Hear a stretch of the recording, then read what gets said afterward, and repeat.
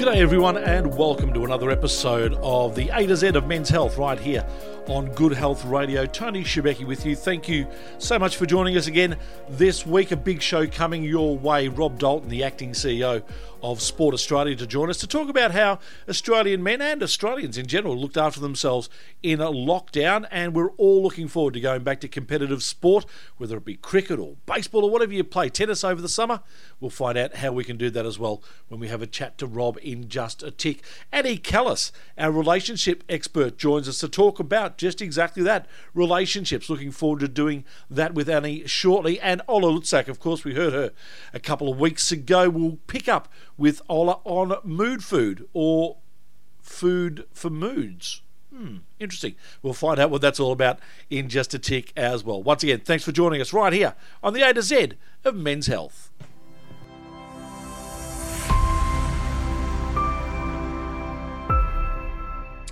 Welcome back, Good Health Radio. Tony Shebeki with you here on the A to Z of Men's Health. And organised sport, of course, has been put on hold during the COVID-19 period. But Australians have really sort of turned their focus from playing footy or tennis or hockey or whatever it may be to running and riding and yoga and just staying active. Well, not be it socially, but on their own. And to have a chat about that and some of the figures that have come through in regards to that, and also getting the public back into organised sport. The man to chat to us about that is Sport Australia acting CEO Rob Dalton. He joins us now. G'day, Rob. How are you? Yeah, g'day, Tony. Thanks for having me. Thank you for coming on board. It's been an interesting 6 or so months for the Australian public in regards to how we've reacted to COVID-19. But the good news is that the majority of Australians have tried to keep fit during this entire period. Yeah, it's been amazing, and I'm sure you've seen, and all your listeners have seen. Out on the road. I think cyclist retailers have said they're just completely sold out of stock. And I would go for a walk with my wife, and you'd have to cross over the road 20 times as you walk with other people navigating their way through social distancing. So I think it's been a terrific thing for Australians, and recognising the importance, for their own health, not just the physical side, but also the mental side, in making sure that they do keep active. So, we're really pleased with that. For most of us, especially us here in Victoria, that 1 hour of walking period that we had for that 8 to 12 week lockdown segment was, for most of us, the only social interaction that we actually did have, and the only time that we saw other people apart from our own household. Yeah, and I think, it was really interesting because people became so much more friendly. I think if you go back to beyond phase one of COVID, you would always find people that were friendly, but gee whiz, it was fantastic being at. Everyone wanted to nod and say hello, and I think that's just a great thing, and it was the great spirit of particularly Victorians, but Australians as well. It certainly was. So, Rob, now that everyone sort of has the opportunity, and we're starting to see these lockdown periods being lifted, we have in most states of Australia now, but even Victoria joining in to that party as well. We're starting to see people really getting excited about returning to organised sport. Yeah, look, I drove up the road on Sunday morning at about 10 o'clock, and I don't think I've ever been more excited when I saw the local cricket team out practicing. It was just fantastic. I just find it's something about Melbourne, Victoria, and Australia when you hear the whistles and you hear the screams, but how's that, and all those sorts of things. Yeah. I think there's just something special about that. And, I've always maintained personally that, Victoria and Melbourne is a participative state. It's just so much about our fabric in participation in different things. So, yeah, I think, look, I'm really excited to see it, get back to happening. I know from my point of view, I'm going to sign up at the local tennis club. I'm going to go and play touch footy. I'm going to do all of these things that squash, all the things that I sort of haven't done. But I'm going to have a go now. I'm going to saturate myself with doing these things. So hopefully everyone, will go and do the same thing, because we want people participating for so many reasons, health and, social and all of those sorts of things. And Rob, while adults are very much looking forward to getting back into that social activity, I think having a couple of teenage boys, myself, the kids have missed it more than anything. They're the ones that didn't have a footy season. They're the one that didn't have a rugby league season or a soccer season. And now all of a sudden they've got the opportunity to get back into cricket or baseball and the like, and they'd be jumping out of their skins. I know my boys are. Yeah, well, that's fantastic to hear. And I really do hope that everyone does get back, and all of your listeners and their children, really encourage their kids to get back. We are really concerned about it as a sector, as the sporting sector, because there are so many other things these days that actually fill that void. And we really want people to get back to those sorts of activities. And look, the signs are really good. I think, many of our sports were predicting anywhere between 30 to 50% drop off in participation numbers. This is, whilst COVID, we were right in the middle of it. And I think that, with the exception of Victoria, if we actually normalise the results, I think we're pretty much across the country at around 90%. So that is fantastic. Excellent. Where we are also missing, and this I think is equally important, is that we're seeing a very slow return by our volunteers. And as we know, we've got something like 3 million volunteers that get involved with things, get involved with sport, every year, and we really need them to return as well. Yeah, and that is the big thing, isn't it? Everyone's jumping out of their skin to play, but in order to play, we need volunteers, we need officials to go back to their jobs and the like. And unfortunately, one of the biggest issues is that because everyone has taken a different path in life over the last 6 or so months, and they may have lost a job, picked up another job, which meant that now they're working weekends or what that may be. Life has changed for so many people. Yeah, it has. And look, we're really challenging the sports sector to be more flexible. This is the new way. The old way is not necessarily going to, continue. So, we need to be more flexible. We need to provide, many more social options. I don't know about you, but I'd love to go down and have a game of one-day cricket, but I don't really want to commit to playing a whole season, and our fee structures for our sports are all structured around people paying for a whole year. My son lives overseas, and he came home. He's a hockey player, and he came home and the club said, well, how many games are you going to play? And he said, I'm here for one game before I return to Holland. And they wanted to, charge him $600. So, it's just that's just the way that they operate, right? I mean, and there was common sense, but, we have a lot of people who come in and say, yeah, look, the structure that I have in my life just means that I'm available for 1 to 6 games. And we need to be able to be flexible to actually deal with that stuff as well. Rob, I know you're dealing with governments at federal and state level in regards to funding for local organisations, and it's hoped that that money then gets passed down to the clubs as well. And I suppose it will be to the extent that I have heard of local organisations, Baseball Victoria I know is one, that is cutting their fees, if not to zero, but very close to, apart from insurance fees maybe, for their juniors this year, which is fantastic. Yeah, look, and look, many of those have been done in conjunction with holding on to funding from last year. So members joined up a bit like our AFL footy clubs. I think that the majority of AFL footy clubs were able to hang on to their membership fees without really fulfilling a service. Yeah. And I know some of the states, some of the sports have said, well, look, we just want to stay in the game. 2020 is what it's all about, and we'll make some modifications in 2021 to get people back to really playing. The other thing that's really important is, some states like New South Wales have been just so good in terms of creating voucher systems for discounts on membership fees, and that's another outstanding thing that we really need to get people back playing sport. It's just to do I, don't I? I think we all have. It sounds like your kids are the rusted ons, the ones that are going to be there every week and every year.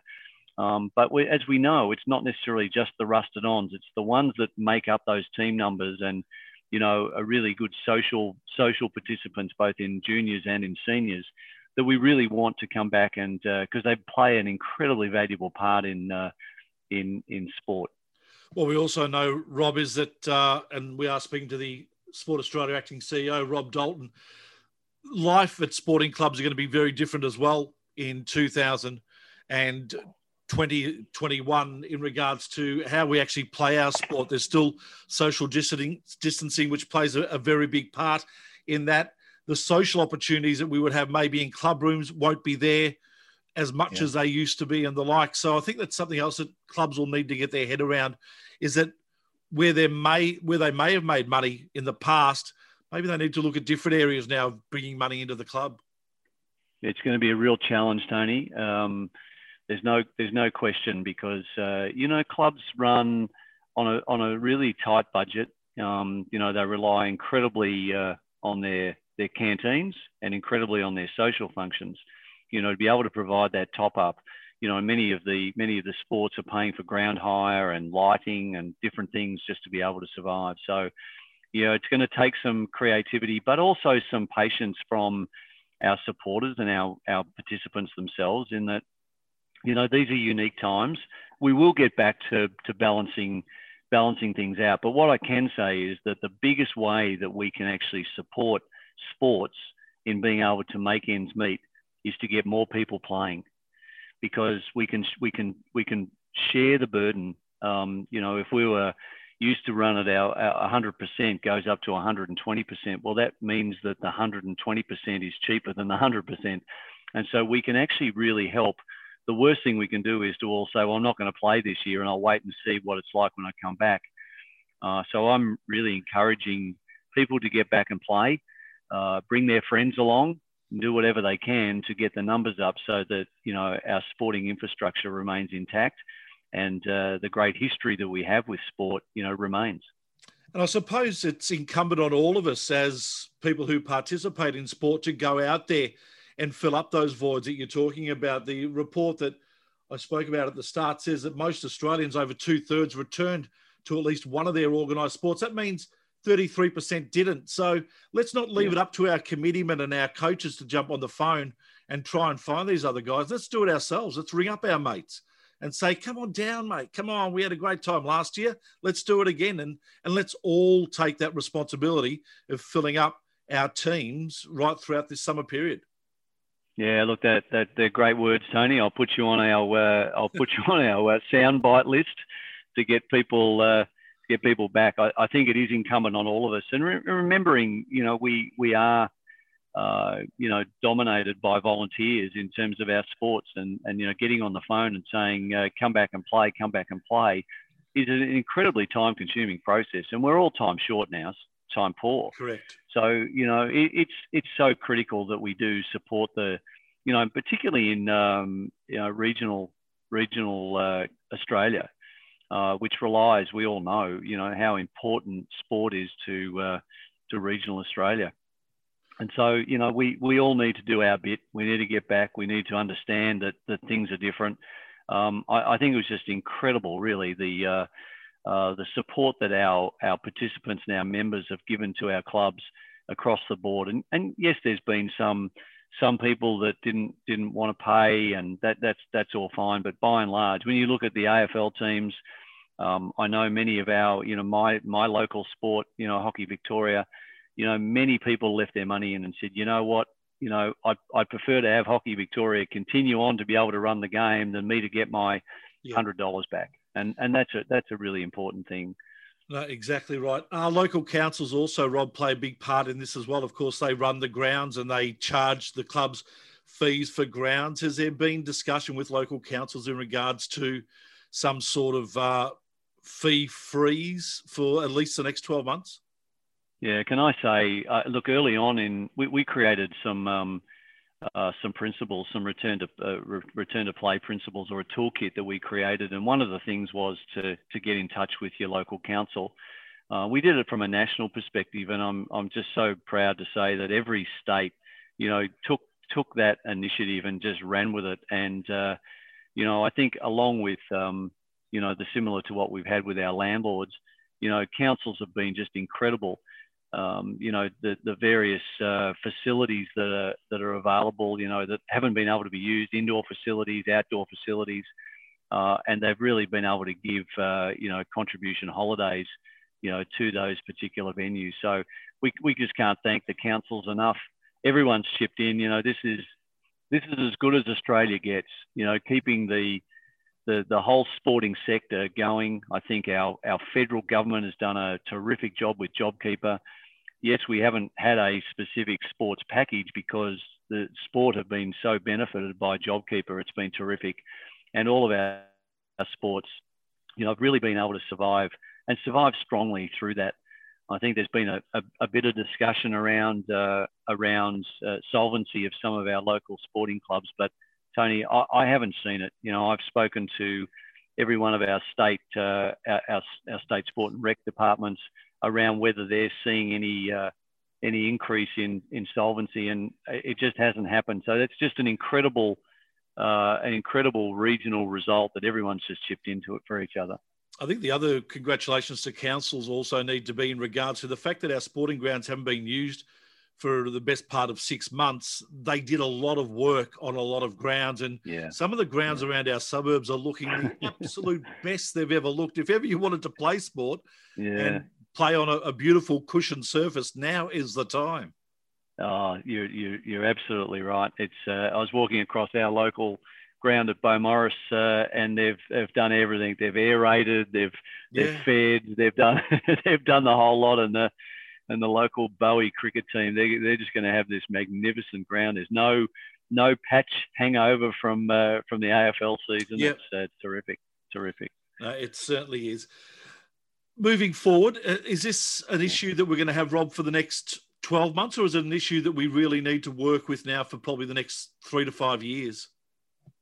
Yeah, look, I think it's a catalyst for a number of things. I mean, one is that, you know, we've realised as a sports sector across the country, we have got some issues, right? This hasn't all been plain sailing, and we've had some issues in making sure that we've been incredibly coordinated, as you would know, and as your listeners would know. We've got 3 levels of sport. We have community clubs, which is where the grassroots happen. That's you know, they put on the show, and then we have our state sporting organisations, you know, who make sure the infrastructure is right and the competitions are run, and you know, got umpires, and then we've got our national sporting organisations, and of course, when you think about, you know, 3 tiers, you know, we have 3 tiers of government, and there's been lots of challenge, and we've seen over COVID the different, you know, strength that you know, the state government have had, the local government have had, and of course the federal government. So we've got some work to do to be able to get that sorted out, and I'm hoping that COVID has been a catalyst to do that. But that is a big job. In terms of recovery, you mentioned baseball, you know, and baseball is a really rapidly rising sport. I know Cam Vale down at Baseball Australia is doing a terrific job trying to expand the sport into Asia and bring Asia to Australia. So those sorts of initiatives, you know, we've seen, you know, Rowing Australia, my good friend Ian Robson, who you may know, you know, formerly from Hawthorn, Essendon and Victory. Just him and his team have done some amazing initiatives to get people back.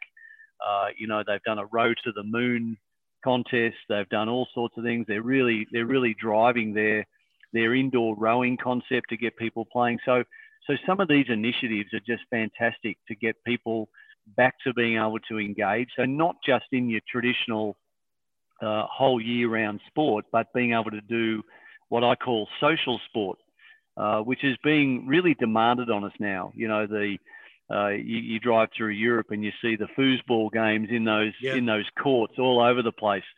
You go down to Monash University and you see people playing, you know, 2-on-2 basketball, 3-on-3 basketball.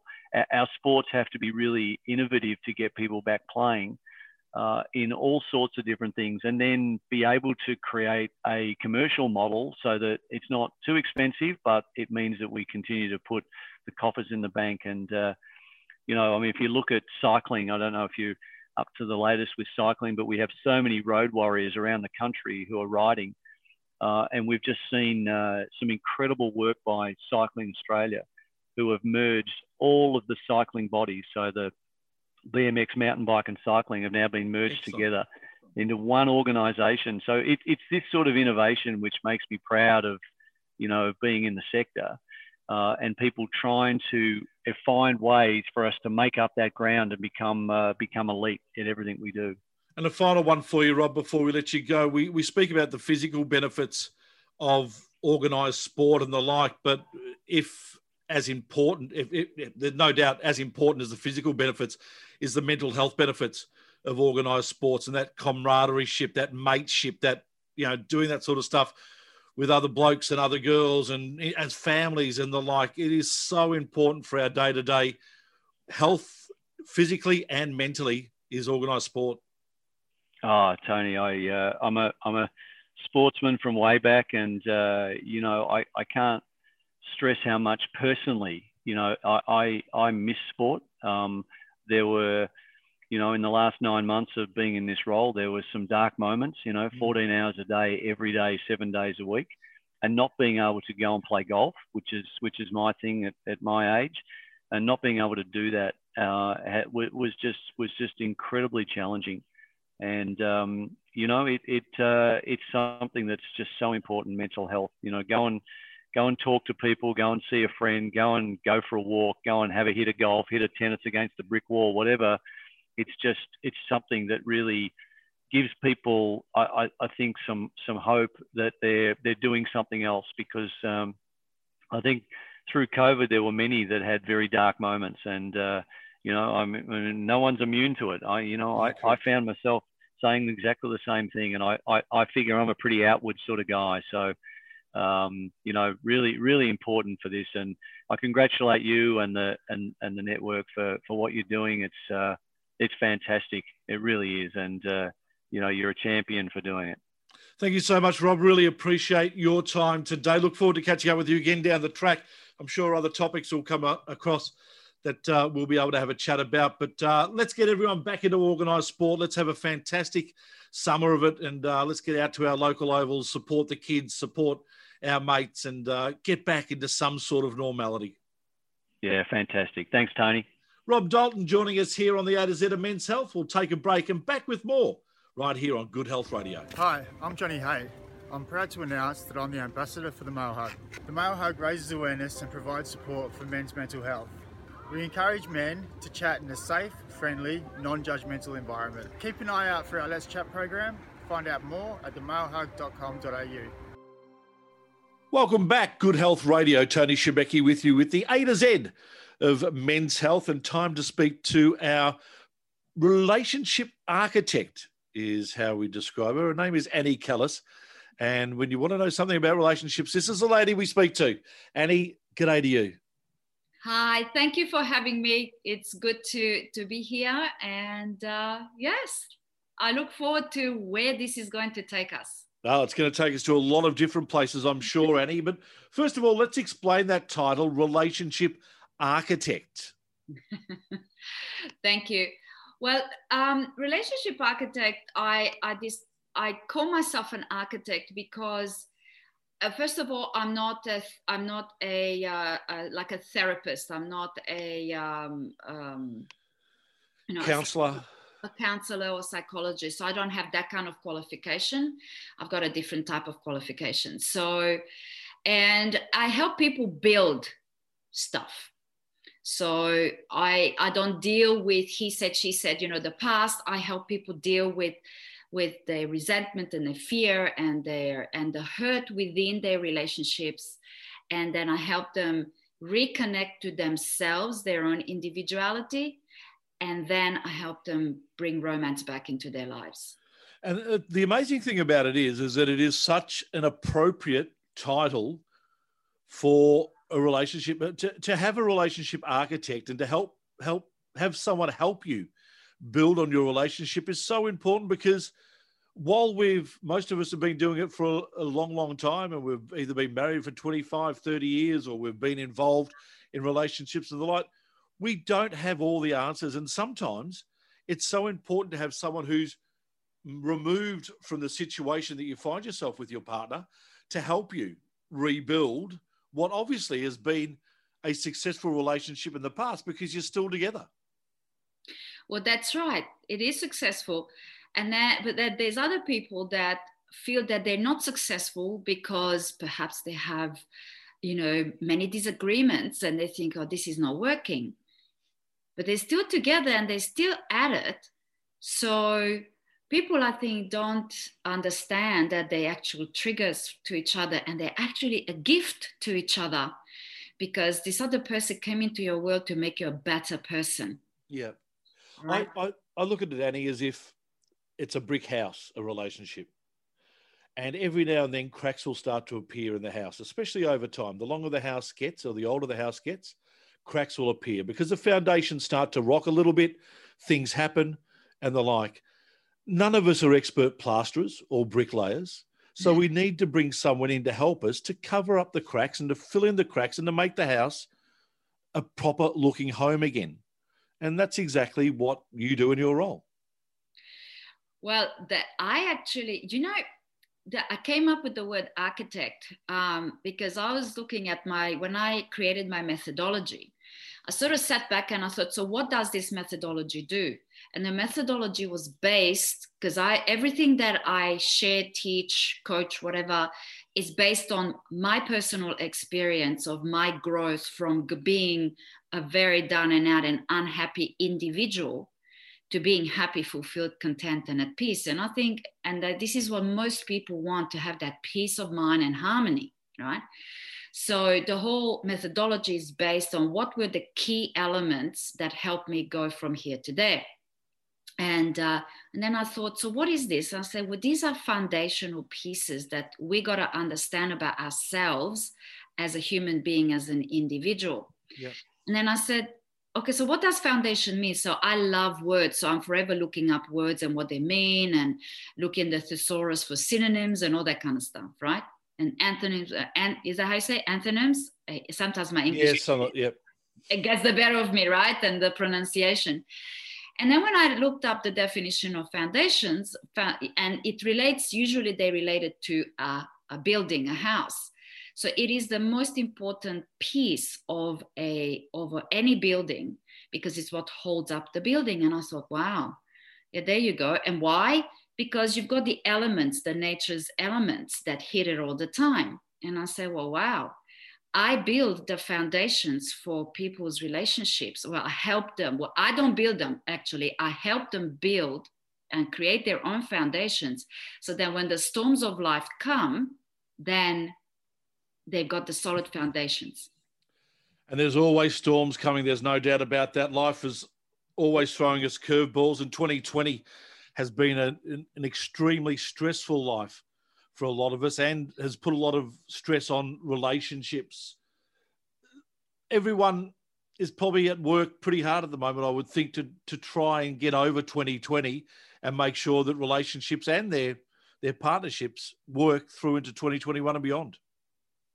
Yeah, and I can't even imagine the number of people that are going to be going for the lawyers after this. I mean, if you go back, I don't know if anybody remembers in a newspaper, when in China, they finally, because they were the first lot that were in lockdown. And when the lockdown was released, about 300 people in one province turned up in line at the council to get a divorce because they couldn't handle it. 300. I mean, in just one province, right? So the thing is that we as human beings, and the way we live now, we do lots of different things. We go to work, then we go shopping, we go here, we meet with friends, and then we spend a certain amount of time with our partner. But now all of a sudden, all those other connections that we have in general are not there anymore. And then we want the same fulfillment that we have when we meet with our girlfriends, or you meet with your mates, you go to the pub, you watch a footy game, scream your lungs out, and you go home, you're good, because that's your release. Yep. Whereas now you go home and then you watch the footy, you're yelling, she doesn't like it, or she wants to sit and watch a romance, you want to watch Fast and Furious, and all of a sudden it's like, it becomes an argument, but it's not an intentional argument. It's just, you're together 24/7. And the reality is that one person cannot fulfill all your needs. Just not. No, not emotionally. That's definitely right. You need what do they say? It takes a village. Yeah, it takes a village. And the thing is, same with the children. You know, children are exposed, especially those people that had younger children. It's like say for example, my son is 19. He don't care. He hangs out with his friends, and he doesn't need mom or dad for that matter, because he has his friends. That's all that matters to them at this age group. You know, teenagers. Their friends mean more than anybody else because their friends get them, right? Yep.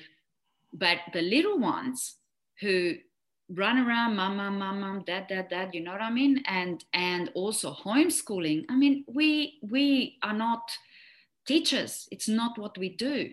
And we still try. And if some people had the good, I don't know what there's a word I'm looking for right now, but the fortune, yeah, the good fortune to work from home, that they still kept their positions and stuff like that. They still have to do the work to provide, right? But then you have the kids. So all of a sudden, all this extra pressure was put on them. Yeah. So I really feel for all these people out there that just got thrown into this whirlwind, you know? Yeah. Yeah, it's been very tough. There's no doubt about that.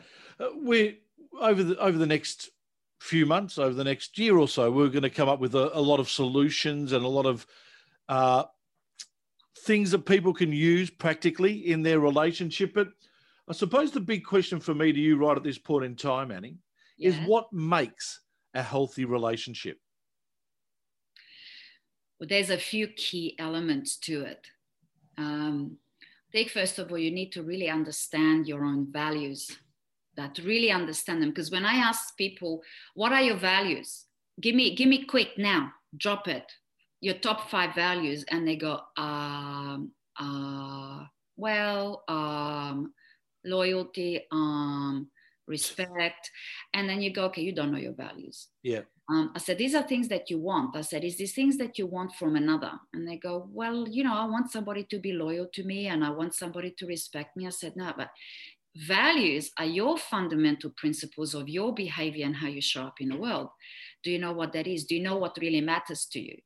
So they kind of go, no. So that's a kind of exercise I do with them. And when they discover it, everything kind of falls into place for them. They're going, oh, I get it. So then they also get why they get so upset when their partner or anybody else triggers them, because if it's not in line with your values, there's a clash. And then the next key element after that is what I call a code of honor, which is other people call it boundaries, which is a code, which is a set of rules. You know, like in the Army and the Navy, they have a code. Yeah. And the code is there for how you show up under stress, how you show up in conflict, how you show up in behavior. And this is huge in a lot of teams, in corporate environments too. Why teams don't work? Because they don't have a code that everybody abides by and holds the team together. So as a marriage, you're a team. So what holds you together? You got to know the values of yourself as an individual, and then how you bring your individual values together for the common good of the family, right? Yeah. And then you have the rules around it for yourself to protect you from yourself, because when you give up your when you don't support your values and you don't take care of your values, then you give them up and then you hurt yourself along the way. So once you have your code for you, then you guys bring it together and you create a code for your family unit. The biggest thing for me in making a healthy relationship is the word understanding. And it works in relationships between husbands and wives. It works in relationships between mums and dads and their kids. Everyone needs to understand where everyone is situated in the world and what buttons being pushed turn people into a certain type of person. And we know that. We know that, you know, by doing something, people will react in so many different ways. People need to understand that. And then when they have a conversation or a disagreement or an argument, whatever it may be, they need to understand not to push those buttons to inflame the situation. I think that for me to have a healthy relationship, that's important. I don't want my kids to know what ticks me off. And then when we're having a discussion, they just push those buttons knowing that I'm going to fight back, because that's no way to have a relationship, because we're not going to have a proper discussion. That's unfair. But you see, you know, the reason that, well, let's say in this example, if they do that, or if in a relationship, the partner knows that gets the other person's back up, I guess the other person's got to start to think, okay, there's a reason why this person is doing this. And then you take responsibility for figuring that one out, because we always want the other person to do the work to make our life easier. So what I found is I decided, like, my marriage wasn't working. So I thought, okay, I didn't like my own behavior. And so I went to figure out what it was. And then as the years went by, and even though the marriage did, in the end, I just went, well, okay, it's done. But I continued the learnings. And as I was discovering things about myself, I started to realize that my behavior towards him came from a certain space that had nothing to do with him. Mm. So for we've been separated now 4 years. Every time I have a discovery, I go and I own up and I apologize and I say, I'm so sorry I did that. I fully understand now what you meant back then, right? And what does that do? I guess it's an acknowledgement for him. And what he does with that, well, that's not on me. Whether he accepts it or if he doesn't, that's on him. But what that does for me is creates a freedom, an internal freedom. And my message to the world is that forgiveness is freedom. You got to forgive yourself, and then you can forgive others, because you really get it at your own core that if you didn't know, you didn't know. So you can't be upset with yourself that you didn't know. Just accept it and just go, look, it was what it was, but what can I do now to make it better? If I hurt somebody, is there something I can do to turn that around? Now, again, it's up to them to say, well, no, you know, and they keep going and holding on to that angst, but that's on them. That's not on me, because I am willing to do whatever it takes to turn it around. And if they say, yeah, actually, could we have a coffee or whatever, you know, whatever the situation. Yep. Sure. So sorry, Annie, go. So that's when you step into service. So when we step into service to serve others, all of a sudden we serve ourselves anyway, because it comes with a beautiful level of fulfillment and contentment that you put a smile on somebody else's face. And I think in relationships, that's what's missing. We as human beings are selfish, but we can be nobly selfish, where we take care of ourselves in order to take care of others, and then step into service. Because if you have nothing to give, then what are you going to give anyway? So you gotta fill you up first and understand what moves you and what is important to you, because from that space of joy, you're going to be able to give to others, your partners, your kids, your other family members. Yeah.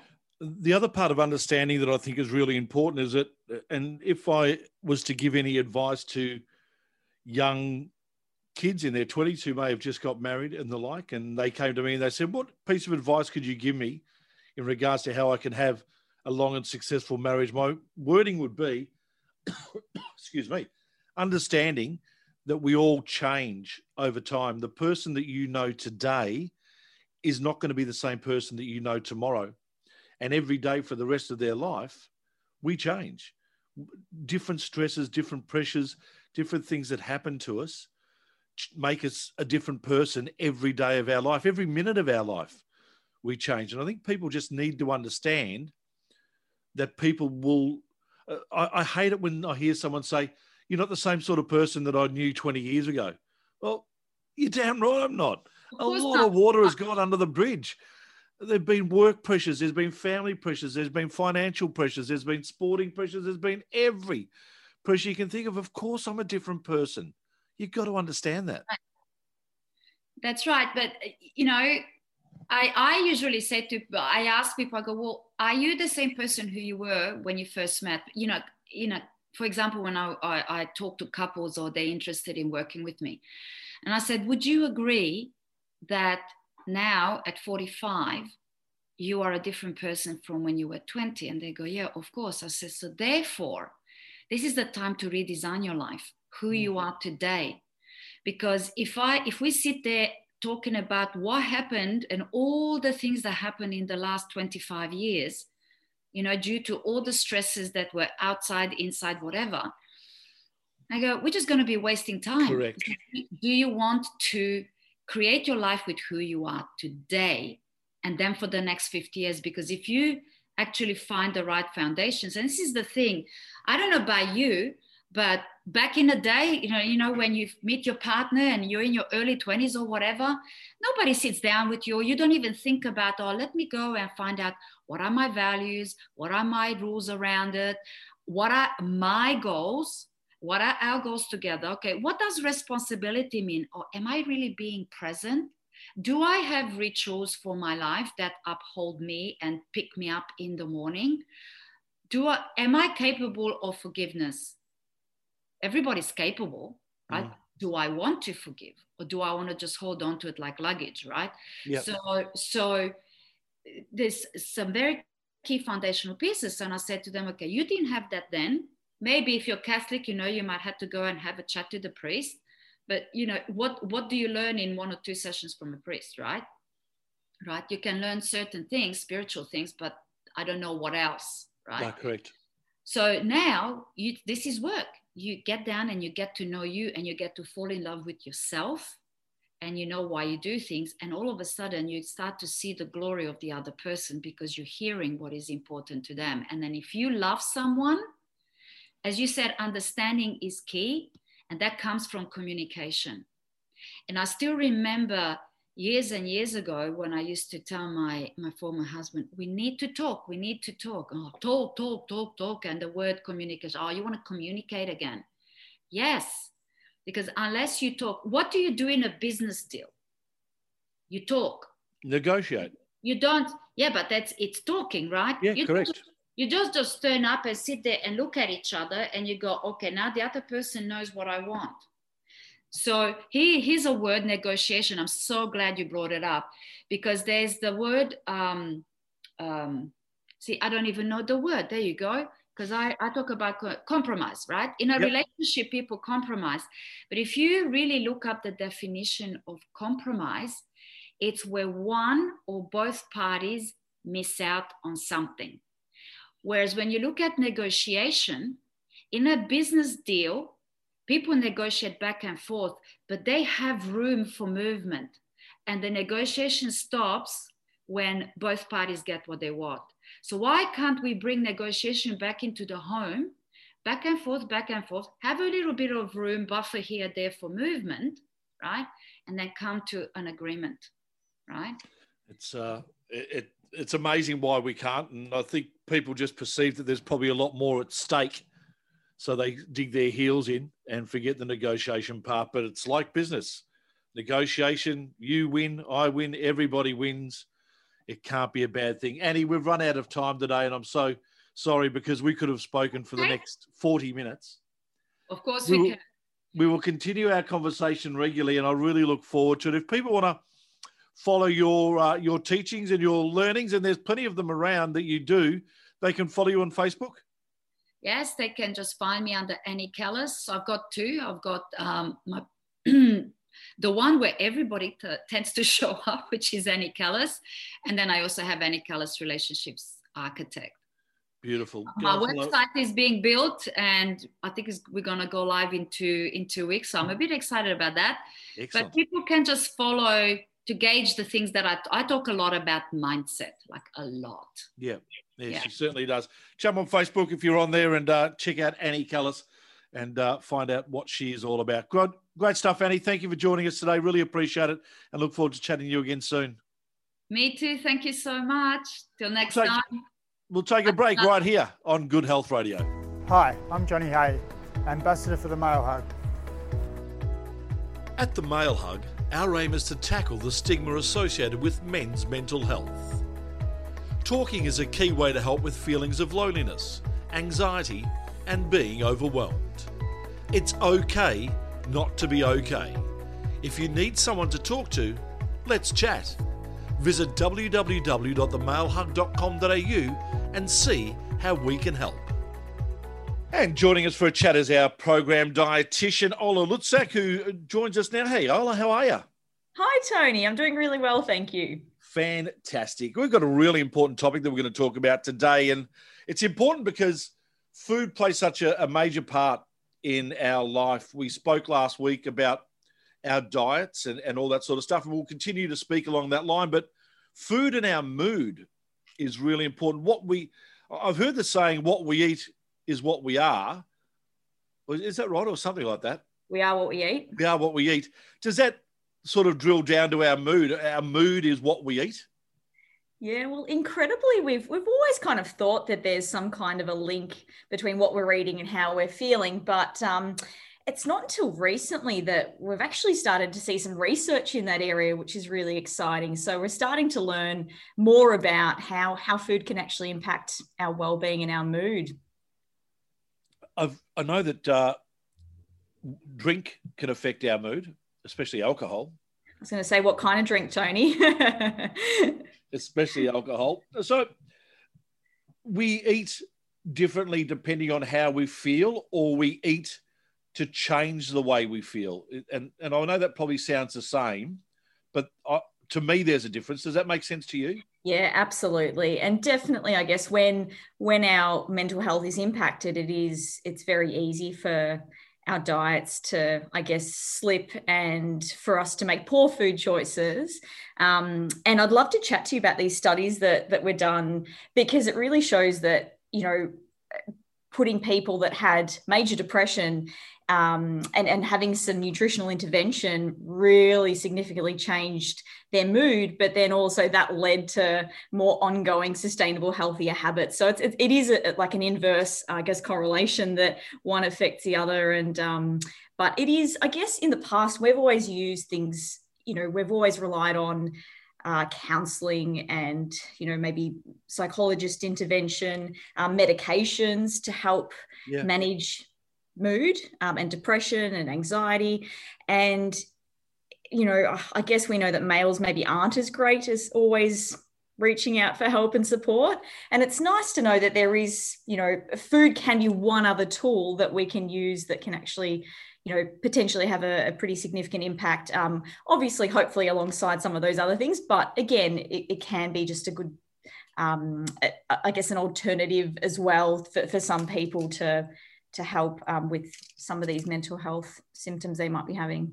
So I'm looking forward to talking to you about polyphenols, antioxidants, probiotics, all that sort of stuff. All that good stuff. All that good stuff that we can pack into our diet. Well, first of all, let's have a chat about how important the issue of food is for mental health for men in Australia.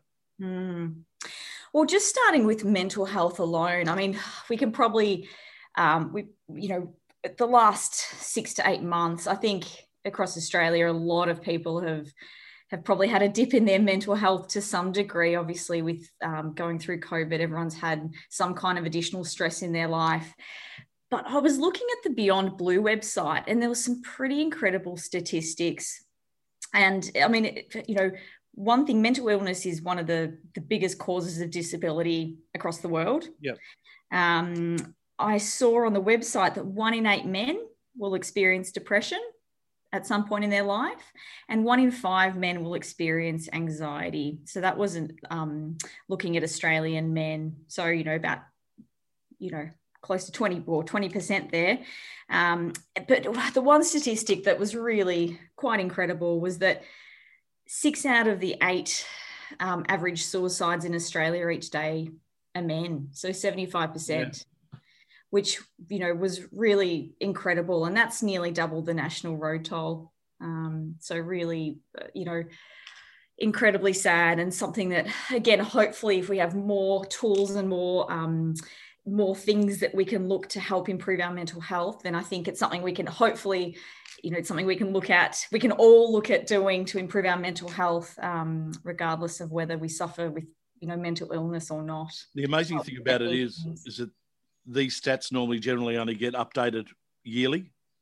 So I'd be interested to see in another 6 months' time, and I'll be horrified to see in another 6 months' time just exactly what those numbers are, because I assume, as many people do, that those numbers will go up substantially due to what we've gone through in the last 6 to 8 months. Absolutely. And so I have so many friends and colleagues that work in that area of psychology, and their waiting lists have just are off the charts. They've they're so busy right now, which is, showing how many people are needing that additional support. Yeah, exactly right. Well, so what diet changes then can we make for ourselves to try and help improve our mood? Tony, I'm not going to tell you that yet, because first I would love to. Well, what I'd love to do is I'd love to show you the research that was done. And from that, we can learn and look at that research and really learn what was done in this research, what were the outcomes, and what can we learn from it and use to help, better our own health. So, all right, because are you happy for me to dive in and talk research with you? Because this is an interview which is question and answer, let me ask you, is there any research that shows that diet can actually assist our mental health? Oh, look, I'm so pleased that you asked that. Look, like I mentioned before, we always knew that food can positively impact mood, but we've got this awesome research that was actually done here in Australia. So here in Victoria, we've got something called the Food and Mood Centre. This is at Deakin University, isn't it? Deakin University, exactly. So they did some great research. So often with nutritional studies, they're often observational. We look and see what people are doing.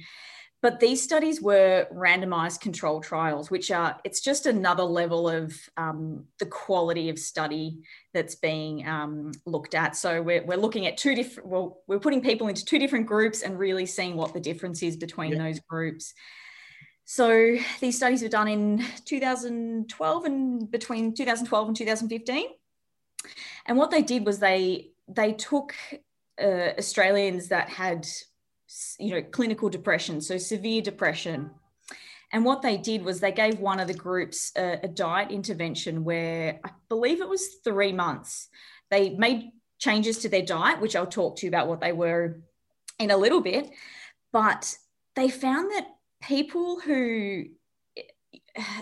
that were in that diet intervention group who made changes to their diet, a third of people that were clinically or, had major depression actually had full recovery of their symptoms. Wow. So they came out of depression just really based on changing their diets. So that was about 8% in the non-diet group saw improvements over time. Can I ask, was that was staying on their medication as well? Does it specify that? Or was it coming off medication? There was very strict criteria as to who could be in the intervention group. Okay.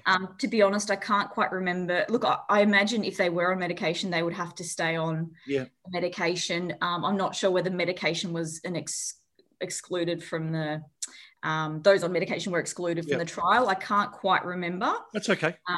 But one thing they did, and that's the great thing about randomized control trials, is they try and keep everything really consistent. Yeah. So what they try and keep exercise the same. They try and keep, diet the same for those for one group, and then change diet on the other. But then everything else, they were giving them. They were having little support group sessions. They were giving that to both groups. But again, they showed 8% improvement in the non-diet group and about, say 33% in the diet group, which is a great statistic. One thing they also found was that people who started eating more of these healthier foods, which we'll talk about in a minute, they found that they were 35% less likely to develop depression. So they saw that correlation, but then also people that were eating a lot more highly processed, fried, sugary foods were 60% more likely to suffer from depression. So really just showing people that had healthier diets, less rates of depression, and then those that ate poorly were much, much higher I guess, candidates or risk. It makes so much sense, though, doesn't it?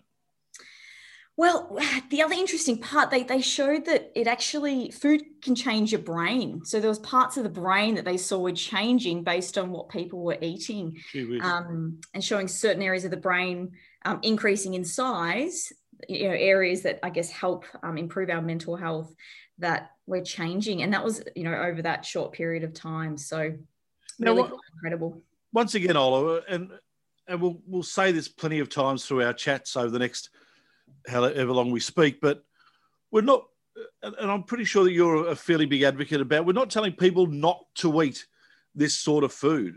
We're just saying eat it as a minimal thing. Do it once a month. Don't do it every second day. Absolutely. It always comes back to those habits. If we're eating those, I guess, highly processed foods that are just low in nutrients, low in all those magical things you said before, the antioxidants, the phytochemicals, they just don't give us the benefits to our body that we need. So if our diet's filled with those things, then, we're just not getting those benefits. Whereas if we eat more of the plant-based, fruits and vegetables and nuts and seeds, those things, we know are having a really positive impact on our health. So it's about getting the balance, having more of the good stuff and then keeping the other stuff there as treats and, foods to celebrate with and foods to enjoy when we feel like them, but maybe not having them make up a major part of our diets. When we were put on this earth 20 billion years ago, there wasn't a fast food store at every second corner. So it certainly wasn't. And it's just incredible. Now when you walk into a supermarket, just just hundreds and hundreds of these processed foods that we have access to, which is pretty incredible and pretty remarkable that we've managed to come up with all these foods. I traveled through Cuba a couple of years ago and walked into the so-called supermarket, and I think there was 30 foods on the shelf. Wow. And it was just that, I couldn't believe that, how different our supermarkets looked. They just had their basic staple foods available to them.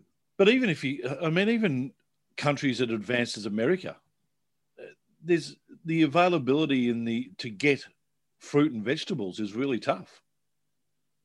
And it is just something where marketing, it's a lot easier to sell sugary foods and delicious fatty foods. And, any supermarket we walk into, we can see the first, the end of every aisle, you've got half price, chocolates, chips, soft drinks, whatever it is. And you're right. It's hard to walk past those things and go straight to the fruit and veg section. It is, but we will, and we do it to change our diet so that we can live longer and be happier. So, Ola, what diet changes were made in these studies for people to receive that improvement? Look, amazingly, there was nothing. I look at what was done and it's nothing. There's no magic secret to it. It was largely plant-based. It's largely, eating more plant-based foods. Diversity was important. So trying to eat, a variety of different foods to get a variety of benefits from those foods. And generally the foods that I'm about to discuss, they had, much higher levels of antioxidants and those phytonutrients and, fiber and things that are going to feed the healthy gut bacteria. So, I'll talk you through what it looked like. So they were aiming for 3 serves of fruit every day, 6 serves of veggies. So again, nothing magical. That's kind of in line with. And what are we talking about when we talk about a serve? Is that like a cupful or what is it? Yep. So say a cup of berries would be a serve of fruit, or a banana or an apple. A cup of salad is a serve. Yep. But if you have half a cup of cooked vegetables, like a broccoli or carrot or something that's cooked down, it's only half a cup is one serve. So if you have a cup of veggies on your plate, that can often be 2 serves already. But they were having, again, 3 serves of fruit, 6 serves of veggies, which is pretty close to what we recommend in our Australian healthy eating guidelines. 2 to 3 serves of dairy. They were having about 60 mils of olive oil every day, and they were having a serving of nuts. So 30 grams, let's say 15 nuts every day. Yep.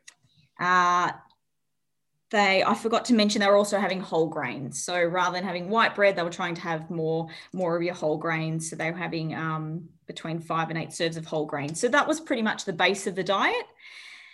And then, so that was daily. And then weekly, they added in 3 to 4 serves of legumes.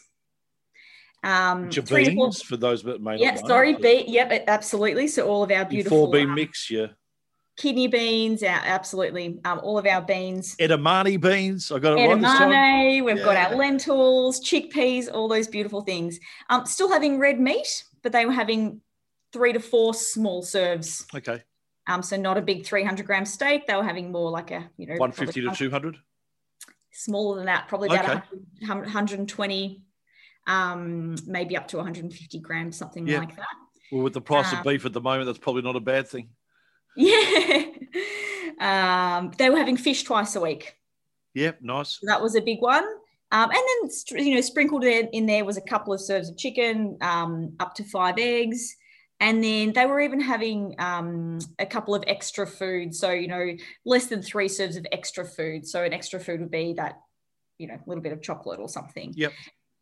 But you can see that there, again, nothing that's really different to what we recommend. But I guess what we recommend is we've shown in the National Nutrition Survey that, only, I think it was something like 6.8% of Australian adults eat the recommended serves of vegetables. So we know what the recommendations are. We're still a little, we're quite a long way away from that. So, but basically they were just eating largely plant-based diets, fruits, veggies, nuts every day. Legumes was a big part of their diet, having some fish, some dairy. And that was, eating whole foods made up the majority of the diet. And that was showing really significant improvements in our brain function and our mental health. Now, I know a lot of people out there who might be listening to this are thinking, I'm just not going to do that for every meal. It's just impossible for me to get that opportunity to do that for every meal. So I'm sort of thinking, and I'm hoping you're going to say, that's fine. Just do it for one meal. And if we're going to do it for one meal, which would be the best meal for us to change our diet totally on its head? The one you can stick to. Yeah, okay. Whether that be lunch, dinner, or breakfast. Absolutely. I think, one of the best things I always recommend is just write down one day of what you're eating. Just write down one honest day, what you've had throughout the day, and have a look at it. Just stop and take a moment to reflect on what it looks like. And perhaps you can choose the meal where you go, you know what, that's, for some people, sitting down and having a really balanced breakfast might not be an option. So they might choose to focus on their lunch meal or their dinner meal. For others, for shift workers, dinner might go out the window and they have to focus more on say, the quality of their breakfast, whatever it is. I think absolutely starting with just choosing 1 or 2 small things to work on. And I've got a couple of suggestions here that I think would be good things to potentially think about. Throw them at us. All right. So again, first thing, I would just write down what you're doing for a day. Yep. And then I'm going to throw a couple of suggestions and, choose what you think you can actually change and stick to, because that's the key, really trying to put it in fairly regularly and for the long term. So don't set yourself goals that are going to be very, very hard. Start with the low hanging fruit and go for something you can stick to. All right. So here's it. Let's have a quick consult here. All right. I'm a truck driver and I'm out there and I start at 6 a.m. I finish at 7 p.m. So I load up my truck. First thing I do is I have breakfast, which is normally a meat pie or a sausage roll, a big cup of coffee, and maybe a donut. Comes to lunchtime, I'm on the road. I'm going to get some fuel, so I'll stop and I get myself a schnitzel sandwich in a white roll. I normally maybe throw in with that probably a vanilla slice or something like that. And then it comes to dinner, and my beautiful wife has cooked me a lovely 300-gram rump steak with potato and all this sort of stuff. Yeah. So there's my day. All right, let's do it. So look, the studies that were done showed that the more someone changed their diet, the more their their mental health improved. But they did show that even one additional fruit or one additional vegetable had an impact and started to make a difference. So I would start with that one thing. So I would say to that this person, I would say, what can you take with you in the truck that is going to add? Because, you know, you didn't hear any fruits or vegetables in there. I would say, what are you most likely to take? Can you take one piece of fruit to snack on? Can you take one vegetable or maybe one serving of nuts? So they might choose one or two of those things. They might go, yeah, I can actually have a bag of nuts in the car and I can grab a little handful every day. I can add one piece of fruit. So perhaps instead of, I've already forgotten exactly what you had for breakfast, but maybe was a meat pie and a donut and coffee. Okay. So maybe even, you know, instead of a donut, you might go for, or they might have smaller donuts that you can choose, or a smaller little treat, but, you know, you might put a fruit in. I go for the one with the hole in it because it's less donut than the big ones. Oh dear. But again, it might be either starting by adding those additional little things, or it might be replacing. It might be every second day we get rid of the donut and we add in the fruit and the nuts. No, and that's how easy it can be. Take an apple, take a carrot, and what was the and some fruit? Nuts. Maybe some nuts, apple, carrot, and nuts, and just add that to your day. And you can start drink more water. The other thing, you know, that really, those things help to fill us up. So you might find, well, actually, I don't need the whole, you know, the vanilla slice at lunch with my schnitzel sandwich, because I've got these other things that are helping to keep me full throughout the day. So again, I would just pick those small little changes. And I think that's a really fantastic start. And even that changeover of even that roll, instead of having the white roll with your schnitzel sandwich, go for a whole grain roll. Perfect. One little change. Can you ask for one extra vegetable in there? Can you ask for some, you know, I don't know, some carrot or some carrot, grated carrot or a vegetable. So some of the other little suggestions I had here was just aiming for a vegetable with lunch every day. Because most of us, we might get, you know, some veggies at dinner. Often lunch is overlooked. So, you know, that might be one change, one vegetable with lunch every day or most days. It might be, you know, for some people, the focus might be breakfast. So can I add a fruit or vegetable, or say, you know, nuts or seeds to my breakfast every day? So if you're having a big bowl of cereal or some, I don't know, some toast, can I slice some banana on the toast or some strawberries, or can I throw some berries into that and some chia seeds into the cereal that I'm having? So a small, easy change like that, adding that plant-based food. The other ones I had was trying to add those legumes, those beans that we know are so fantastic, so high in antioxidants, even once a week. So it might be you make a stir fry and you have a little bit less, say, red meat in that stir fry, but you add some tofu or some edamame beans or something like that. So it might just be 4-bean mix in a stir fry is fine. Exactly. Yeah. Okay. Same thing with tacos, or, you know, add the 4-bean mix alongside, say, meat if you're eating meat. Yeah. And that way you can have a little bit less meat and more of that plant-based food that's going to have all of those beautiful nutrients in it. The meat's fine, but we want it paired with the plant-based foods. The other suggestions I had were, again, this study had a little serving of nuts every day. So can you add nuts into your diet twice a week? And I would pair it into something. You know, is it with when I have my Special K cereal or my Wheat Bix or even Nutri-Grain, whatever it is, can I pair it somewhere in my diet so that every time I have that food, I will have the nuts with it. The final one was fish. So we know that omega-3 fatty acids, which are predominantly found in fish, had a really, you know, were really important when it came to improving or reducing the risks of depression. So do you eat fish currently? If not, can you do a Fish Friday? And once a week start to have fish? All great ideas, Ola, as always. There was so much more we could talk about, but we won't today. We'll hold it off until next time. We might even try and continue this a little bit further into our next one and start talking about our drinking also. I'm not talking about alcohol, but even the drinking of soft drinks and coffees and things like that, and how that affects our diet. I would love to talk about beverages. I think that's fantastic because we can talk about just even how, we haven't touched on water at all, but how that impacts our bodies, talk about those beverages and how they can add up. And we can probably throw into the mix alcohol and discuss how that can impact our bodies. And again, set small little goals that might, start to put us on track for, I guess, feeling better overall.